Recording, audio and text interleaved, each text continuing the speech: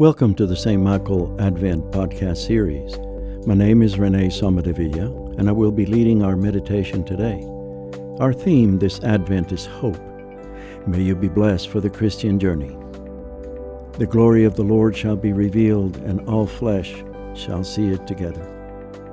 A reading from the Gospel according to St. Luke. Jesus said to the scribes, "How can they say that the Christ is David's son? For David himself says in the book of Psalms, 'The Lord said to my Lord, sit at my right hand, till I make thine enemies a stool for thy feet.' David thus calls him Lord. So how is he his son?"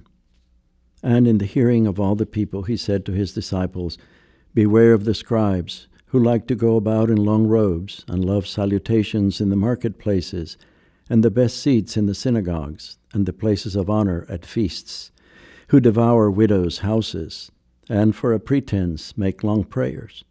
They will receive the greater condemnation." He looked up and saw the rich putting their gifts into the treasury, and he saw a poor widow put in 2 copper coins. And he said, "Truly I tell you, this poor widow has put in more than all of them, for they all contributed out of their abundance, but she, out of her poverty, put in all the living that she had." Here ends the reading. The honors that the scribes and Pharisees and rabbis expected to receive were quite extraordinary. They had rules of precedence all carefully drawn up. Some of these honors dealt with seating at banquets and at synagogues. They always received the places of honor. They claimed rank even above parents.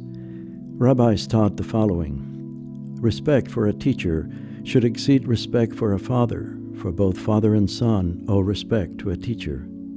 And if a man's father and teacher are carrying burdens, he must first help his teacher and afterwards his father. These were some of the claims that the scribes and rabbis made. Also, a rabbi was bound to teach for nothing. They were supposed to support themselves with another job while their teaching was free.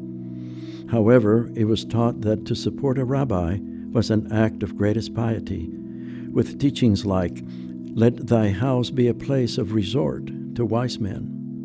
Knowing how some of the scribes abused their position, Jesus says that by doing so, they will receive the greater condemnation.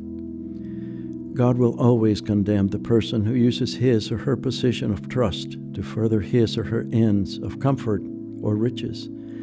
I think the important message from Jesus is to be true to who we are and honest about what we do. What are our intentions as we go about doing God's work? Is it to truly and honestly serve God, or to look good to others?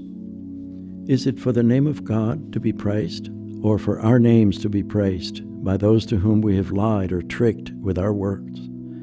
Jesus gives us hope in teaching that honesty and humility in this life will please his Father in heaven and reward us when we come face to face with him. Amen. Please join me as we continue with the Lord's Prayer. Our Father, who art in heaven, hallowed be thy name. Thy kingdom come, thy will be done, on earth as it is in heaven. Give us this day our daily bread, and forgive us our trespasses, as we forgive those who trespass against us. And lead us not into temptation, but deliver us from evil. For thine is the power, and the kingdom, and the glory, forever and ever. Amen. O God, in the course of this busy life, give us times of refreshment and peace, and grant that we may so use our leisure to rebuild our bodies and renew our minds, that our spirits may open to the goodness of your creation, through Jesus Christ our Lord. Amen.